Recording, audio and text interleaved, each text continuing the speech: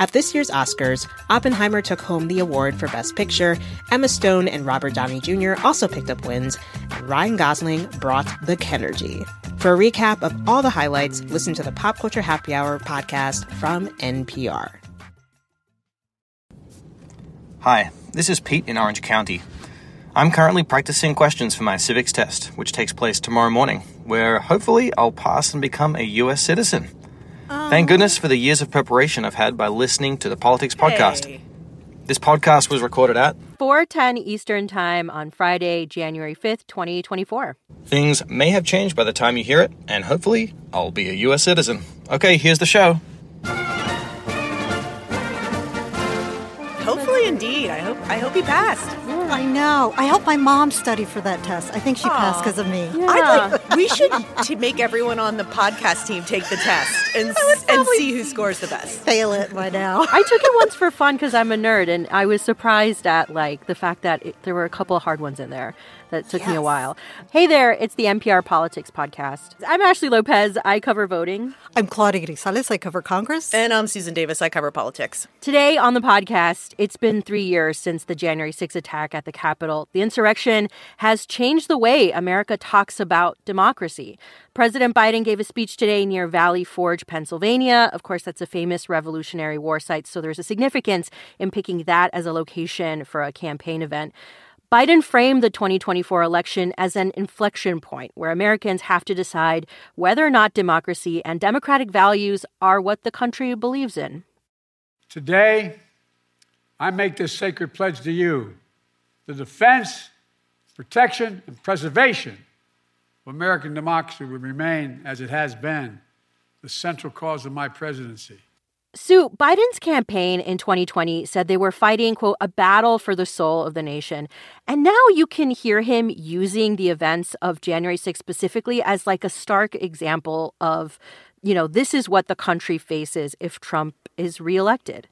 Sure. I mean, there's clearly connective tissue here between Joe Biden's reason for running the first time in 2020, which he said was in response to Trump's reaction to the racist uprising in Charlottesville, healing a soul of a nation, protecting and defending American norms. And again, in 2024, he said today that it would be the central cause of his presidency. Yeah. What I find interesting about this speech is it's what I would kind of call a better angel speech. It's just speaking to the ideals and values of American citizens.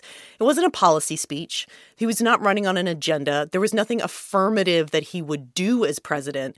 It was basically just making the case for keeping things the way they are, for preserving the powers of the presidency as they exist today, in contrast to his likely opponent, who is very openly running on remaking the idea of how far executive power should go, having a much more emboldened executive. And frankly, as Joe Biden said today, Donald Trump has also been very clear that he would use the power of his office to exact revenge on his political enemies. I think one big challenge that Biden is facing when we look at the American electorate is that he's losing the audience, if you will, in terms of what role Trump is played or has played in the January 6th attack. And we see that in a recent poll by the Washington Post and the University of Maryland, that within a 3-year span, we've seen the percentage of Americans who see that Trump played a role in the siege. That number has declined. This poll found that number was at about 53%. That's down from 60% in 2021. So this is clearly on the mind of the president and the Biden-Harris campaign because they're trying to fight that narrative back. The House Select January 6th committee is no longer out there telling their part of the story in terms of what they found in their bipartisan investigation, and Republicans have been able to fill in that gap with more disinformation. I do think that, to me, might speak to how much of Biden's speech today was backward-looking, sort of recounting the events of January 6th and recounting all the court challenges to the election and the legitimacy of it. because in some ways, either many Americans have forgotten or don't view it the same way. They don't blame Trump to the same extent that the president does. And it was almost like a history lesson. Right. Let me remind you of what my opponent did. And yes, there was an element of it that was about this year and this election, but I was surprised at the balance of how much of it was backward looking versus the question put to the country in, the coming 11 months. Yeah. And you can also see Trump kind of making the same argument, right? Like, as I was watching Biden's speech, I was like, my inbox was getting a lot of Trump, the Democrats are a threat to democracy. He's also making the case that his campaign is about protecting democracy from the threat they see from Biden and Democrats, mostly on issues of like free speech and stuff like that. That is true. From a conservative standpoint, you could argue that they don't like the direction that liberals and Democrats are taking the country in. But I also think when we talk about this, we have to make clear that a lot of Republicans' views are predicated on false information. Mm-hmm. Sure, you might think democracy is at stake if you think that Joe Biden stole an election, right? Like, if you think the sitting president is illegitimately elected, you would say, yeah, of course democracy is at stake in 2024.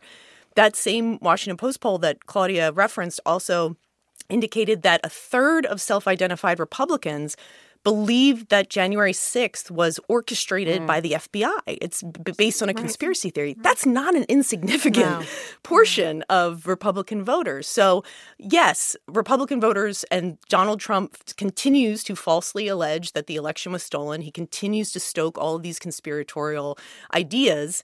So I think that we have to keep that in context when we talk about, voters seeing democracy on the ballot. A lot of voters see democracy on the ballot based off of false information. Yeah. And Claudia, immediately after the insurrection, members of Congress, Republicans and Democrats alike, were quick to decry what happened, right? To criticize those involved. And now the tune for them, for a lot of them, mostly Republicans, has changed, which I think also kind of shapes how Republicans talk about what happened. Right. There's a lot of downplaying by Republicans now. And we saw that evolution of that approach change very quickly after the attack. Initially, we saw members such as then Republican leader Kevin McCarthy denounce Trump in terms of his role in the attack, but he was a large part, McCarthy himself, of helping rehabilitate Trump's image and also support this new portrayal of Trump as a martyr, as being the target of political persecution. And we also saw Republicans pick up the narrative, too, this false claim that the attack on the Capitol was actually just a normal tourist visit. This is what a Republican from Georgia, Andrew Clyde, said in May of 2021. And Republicans have continued to push this idea, even as there's been fights over the tapes, the videos from the attack. Those have been released in more recent times in the last year. House Speaker Mike Johnson has released versions of the tape that focus on areas of the attack, of the siege, that do not show active violence. And so you have seen kind of Republicans take that and try and whitewash that day, whereas Democrats continually talk about what actually happened and what they went through and also who played a role. And it's interesting, too, in terms of just how President Biden talked about dereliction of duty for former President Trump and his role in the attack. And that's exactly the language that the House Select Committee used and that Democrats use today. Yeah. And we talked about how the fight for democracy is obviously at the root of the campaigns for both presidential frontrunners. But how is this factoring into congressional campaigns so far? So we're seeing that some of these candidates who are getting or hoping to get into these races and get into office are actually directly tied to the January 6th attack in some way. For example, Capitol Police Officer Harry Dunn announced today that he's running for a House district seat.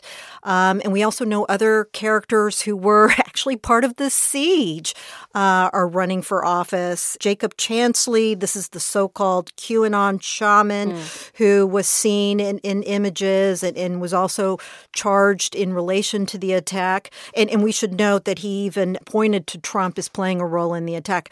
But this continues to play out in the 2020 election. We saw election deniers really pay the price.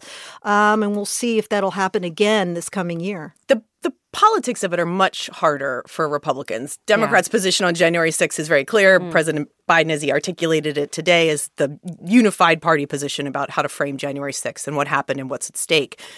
For Republicans, it's more complicated because, as Claudia noted, today Republicans either don't want to talk about it at all, right, or they kind of want to muddy the waters. Yeah. Well, release the tapes. We'll find out the real truth. The idea that there's still a real truth to be found out there. But there's no oxygen to run in a Republican primary as a Republican saying Joe Biden is the legitimately elected president of the United States. Right. So even if you're not actively running as an election denier, you're probably actively running for Trump's endorsement. And Trump is not going to endorse anyone who undermines his claims about the election. Yeah. Well, let's take a break. When we get back, more on Congress. Pop Culture Happy Hour from NPR is with you 4 days a week to talk about what we're watching, listening to, or just trying to figure out. What you might check out this weekend, what you checked out last weekend, it's all fair game for good conversation. For pop culture and high spirits, listen now to the Pop Culture Happy Hour podcast from NPR. By the time your evening commute rolls around, or maybe your afternoon stroll, you've already got the headlines. So let your mind wander away from the front page with Here and Now Anytime, a podcast from NPR and WBUR. We'll keep you up to speed on the stories that matter and introduce you to people living the news, not just commenting on it. It's Here and Now Anytime. It's an election year, and a long one at that. So you're going to hear a lot of spin from the campaigns and their surrogates. Well, Here and Now Anytime is your source this election season for coverage that means something. Explore the issues, hear from voters, and find solutions on Here and Now Anytime, a podcast from NPR and WBUR. The news can feel incredibly overwhelming. For a breath of much-needed fresh air, head to NPR.org's culture section. From the buzzy movies, Tiny Desk, and artists that everyone seems to know about, type in NPR.org for the latest and greatest in the pop culture universe. And we're back. Of course, an election year doesn't just mean a presidential race. All of the House of Representatives is up for election, and 34 Senate seats are up as well. Let's focus on the Senate for a moment. Democrats face an uphill battle to maintain their narrow majority. Sue, I want to focus on two states that you recently reported on and look closely at. That's Ohio and Montana. Can you tell me about those races? Sure. I mean, these are probably two of the marquee Senate races for the 2024 election year, in that both states have an incumbent Democrat running for re-election in a state where the Republican nominee, likely Donald Trump, is all but certain to win. So what does that mean? That means that they're going to need a significant portion of voters in their respective states to split their tickets, to vote for Donald Trump at the top and vote for a Democrat for Senate. And that is not only difficult to do, it is increasingly becoming one of the most difficult things to do in American politics, because people don't split their tickets anymore. Just one point to underscore that. In 2020, there was just one state, the state of Maine, in which the top of the ballot and the Senate race had different outcomes. Joe Biden won Maine, and Republican Senator Susan Collins did. She is the only senator who has been able to pull that off in recent elections. Claudia, I feel like we can't discount West Virginia here, where Joe Manchin, a reliable, if not sometimes temperamental Democrat, is retiring. Given the state's conservative tilt, do you think Democrats are just writing off West Virginia as like a loss for them? I think you can say in some ways they are, at least quietly. They may tell you they're writing off West Virginia. That was an interesting part of Sue's reporting this past month, with Manchin resigning his place in that seat. That really changes the calculations for Democrats in terms of their path forward in trying to reclaim a majority. And in the end, it really narrows those options for them. And it also highlights another interesting trend that, Sue, you've been tracking for several years, which is voters getting further entrenched in their own bubbles in terms of going red or blue and not splitting tickets anymore. And I think West Virginia is a classic example of that, where we'll see that state really go red in the upcoming election without Manchin there. And so it's interesting. Democrats are bullish, as the one Sue spoke to, about perhaps reclaiming that majority. But the odds of that happening are really, really tough. Look, I try not to go too deep on math, but the math here here matters. Senate Democrats have a 51-49 majority as we sit here today. And Joe Manchin retiring means that the best case scenario, if Democrats shoot the moon in 2024 and hold every incumbent, they're still looking at a 50-50 Senate. Now, you talk to really optimistic Democrats and say, hey, we could put Texas in play. We could put Florida in play with Ted Cruz running for re-election and Rick Scott. I'm not going to say that's not going to happen, but I'm going to say in January of 2024, it's not accurate to call those races toss-ups. I think there's going to be a roller coaster of things that are going to happen this year. But right now, Democrats are entirely on defense. There is nowhere where they are looking realistically to expand the majority. And if anything, like these red state Democrats, Jon Tester in Montana, Sherrod Brown in Ohio, and then other just competitive states, Arizona, Pennsylvania, are going to be either highly competitive or uphill battles. And the caveat here, which you always have to talk about when we're talking about the Senate majority, is who are they going to run against? Yeah. And the thing that I think Democrats feel the most confident about, but it's completely out of their control, is who Republican primary voters ultimately nominate to run against these Democrats, because we have seen in 2022, 2020, 2018, the caliber of the Republican candidate will matter a lot to the outcome of these elections. Which I guess is a lesson you'd think Republicans probably learned from 2022, right? You would think, but again, Trump has certainly overtaken the Republican Party. It is Trump's Republican Party. But you still have very key establishment players like Senate Minority Leader Mitch McConnell, who's aligned with the outside super PAC, the Senate Leadership Fund, which is run by McConnell allies, who are still very much players in these Senate races and who have a very different idea of who a good general election candidate is compared to often the candidate that ultimately Donald Trump might endorse in some of these races. Sure. What I think is different in 2024, and another reason Republicans should feel a bit confident, is that, but obviously a lot of that's volatile. Who the establishment wants and who Republican primary voters pick has been one of the big stories of the past decade in politics. And so Republican primaries don't really start in earnest until March. So these races won't really start to take shape until the spring and summer. But if you are Mitch McConnell and the Republican senators sitting here today, you feel pretty good about 2024. Right. And the only way you could really lose it is if Trump is the nominee and really loses big in the election and drags down tickets, or you put up candidates that just can't win among a broader electorate. Yeah, I think Democrats in the end are really going to need a Hail Mary moment, if you will, when you look at some of these contests, like a surprise win, in a race such as Florida with Debbie Murkowski-Powell going against Rick Scott, or Arizona, Ruben Gallego is expected to be the Democratic nominee. We're still waiting to see what Kyrsten Sinema does, who was a Democrat. She's now an independent, and that could really shake up that race if she decides to stay in it. And so we'll see which way that race goes as well. I will say that I do think Democrats have a Hail Mary, and I think that a lot of them believe it's the issue of abortion. Mm-hmm. Yeah.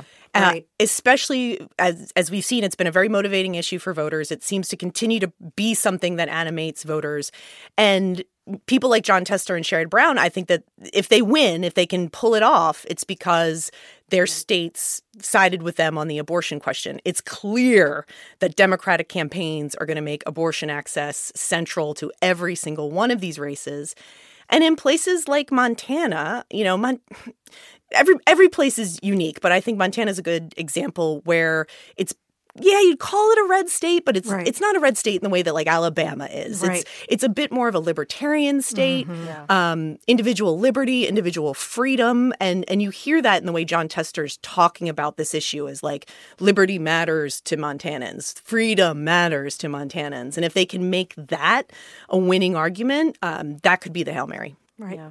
And Claudia, how likely do you think it is that one party could control everything after elections this year? Or do you think divided government is more likely here? In terms of one party controlling everything, it's not an impossible outcome. It is possible, but it's hard to see, especially when we talk about the reporting that Sue and others have seen, especially with the electorate in terms of voters getting further entrenched into their bases of their parties. It's hard to see that we will not end up with a divided government once again. How divided, in what way, that remains to be seen. But it seems to be really reflective over the last last few elections and perhaps what we see the coming year of the country, where it is and how closely divided it is. Yeah, always the wild card. Okay, let's take a quick break. And when we get back, can't let it go. There's a lot of stuff to watch out there. Pop Culture Happy Hour, a 4-day-a-week, 20-minute-a-day podcast, helps you pick out what's worthy of your next big binge. Whether it's a new show, a buzzy book, or a movie that we can't stop talking about, Pop Culture Happy Hour is here with a recommendation you'll want to snuggle up with, guaranteed. Listen to Pop Culture Happy Hour every day, only from NPR. On the TED Radio Hour, computer scientist Francis Chance studies how the graceful dragonfly manages to be such a deadly hunter. We know that they fly to intercept their prey. They fly really fast, and they're very successful. What AI developers are learning from natural intelligence.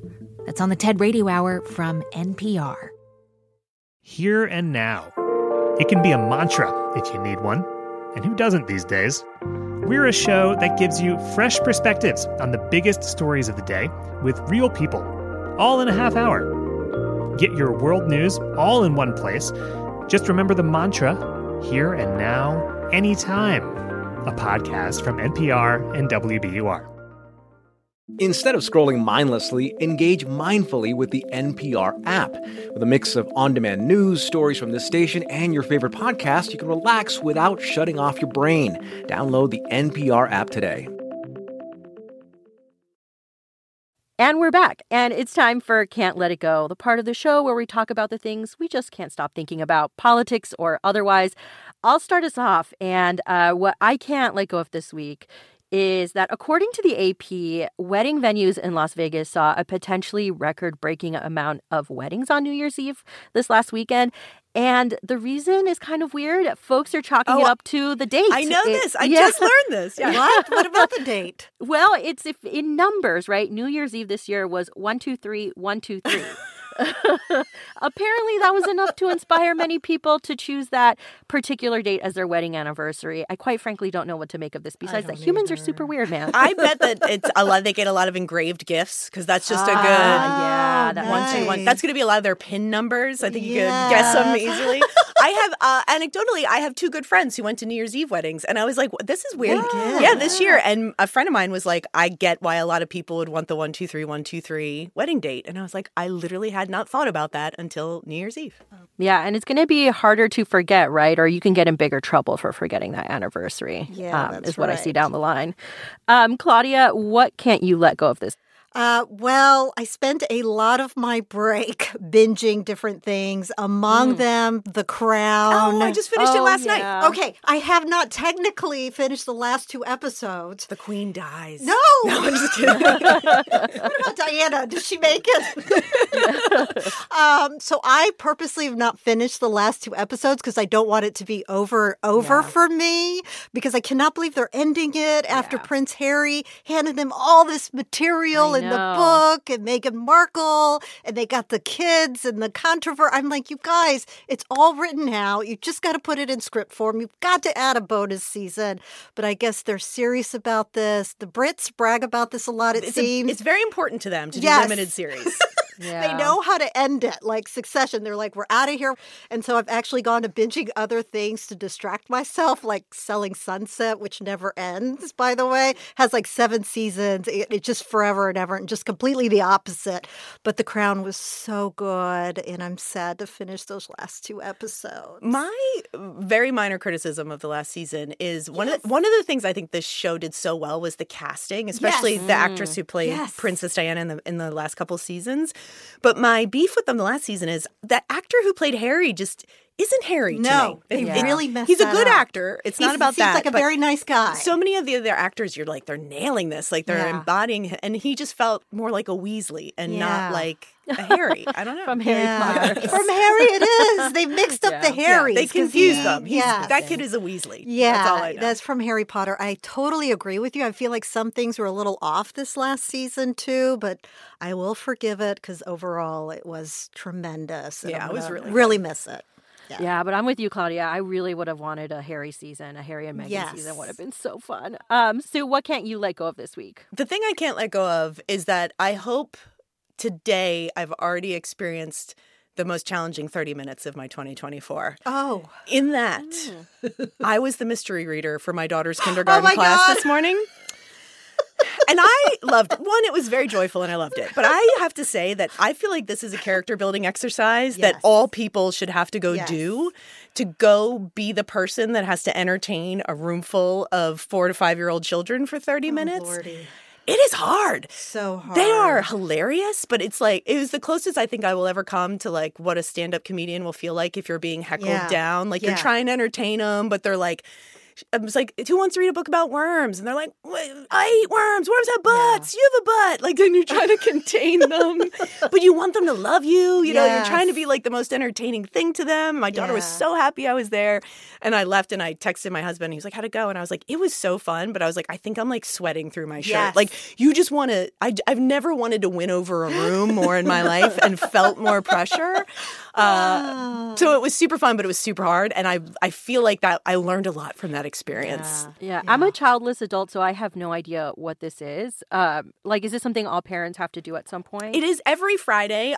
Somebody can volunteer to go in and be the reader for the week, and you can pick whatever books you want, which is another, like, can barely sleep at night deciding on your books that you're going to bring in. You have to pick so much pressure. Oh my That's a lot of pressure. That's a lot. And then you read various books to them for 30 minutes. But, you know, you talk to them and you talk about the books and you ask them questions, and like they just say the craziest things, and they're just, you know, and they're all, you walk in and like 19 kids automatically are like, Lulu's mom, do you know what my name is? What's my name? Like they're like, pop quiz, hot shot. Like, you know, they really kind of haze you. Yeah, so. the pressure is on. I did it a few times when my kids were in school, and you kind of have this temptation when you're leaving. You're like, I'm the coolest parent you've ever seen in here, right, kid? And so it's just this high, terrible pressure moment, and you just want to impress your kid. You want to impress all the other kids, but it can go off the rails so fast. It did not go off the rails today. I want to, for the record, it was a good experience. But also, I would end on this. These are the things you do that you walk out of a school and you're like, teachers should make $500,000 exactly. a year. Teachers should make more money than the president. Exactly. Like, that's a hard job. I did it for 30 minutes, and I was like, this is tough. Like, they do that all day, every day. I know. Amen. Amen. I agree with that. Yeah. That's all we have time for today. Our executive producer is Muthoni Maturi. Our editor is Erica Morrison. Our producers are Jung-Yoon Han and Casey Morrell. Special thanks to Krishnadev Kalamer and Kelsey Snell. I'm Ashley Lopez. I cover voting. I'm Claudia Grisales. I cover Congress. And I'm Susan Davis. I cover politics. And thank you for listening to the NPR Politics Podcast.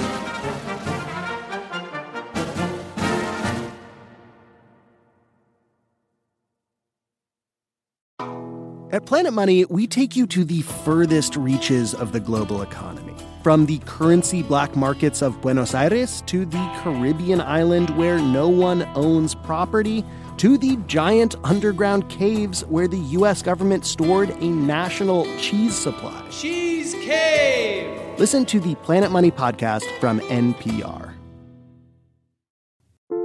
How does AI even work? Where does creativity come from? What's the secret to living longer? TED Radio Hour explores the biggest questions with some of the world's greatest thinkers. They will surprise, challenge, and even change you. Listen to NPR's TED Radio Hour wherever you get your podcasts.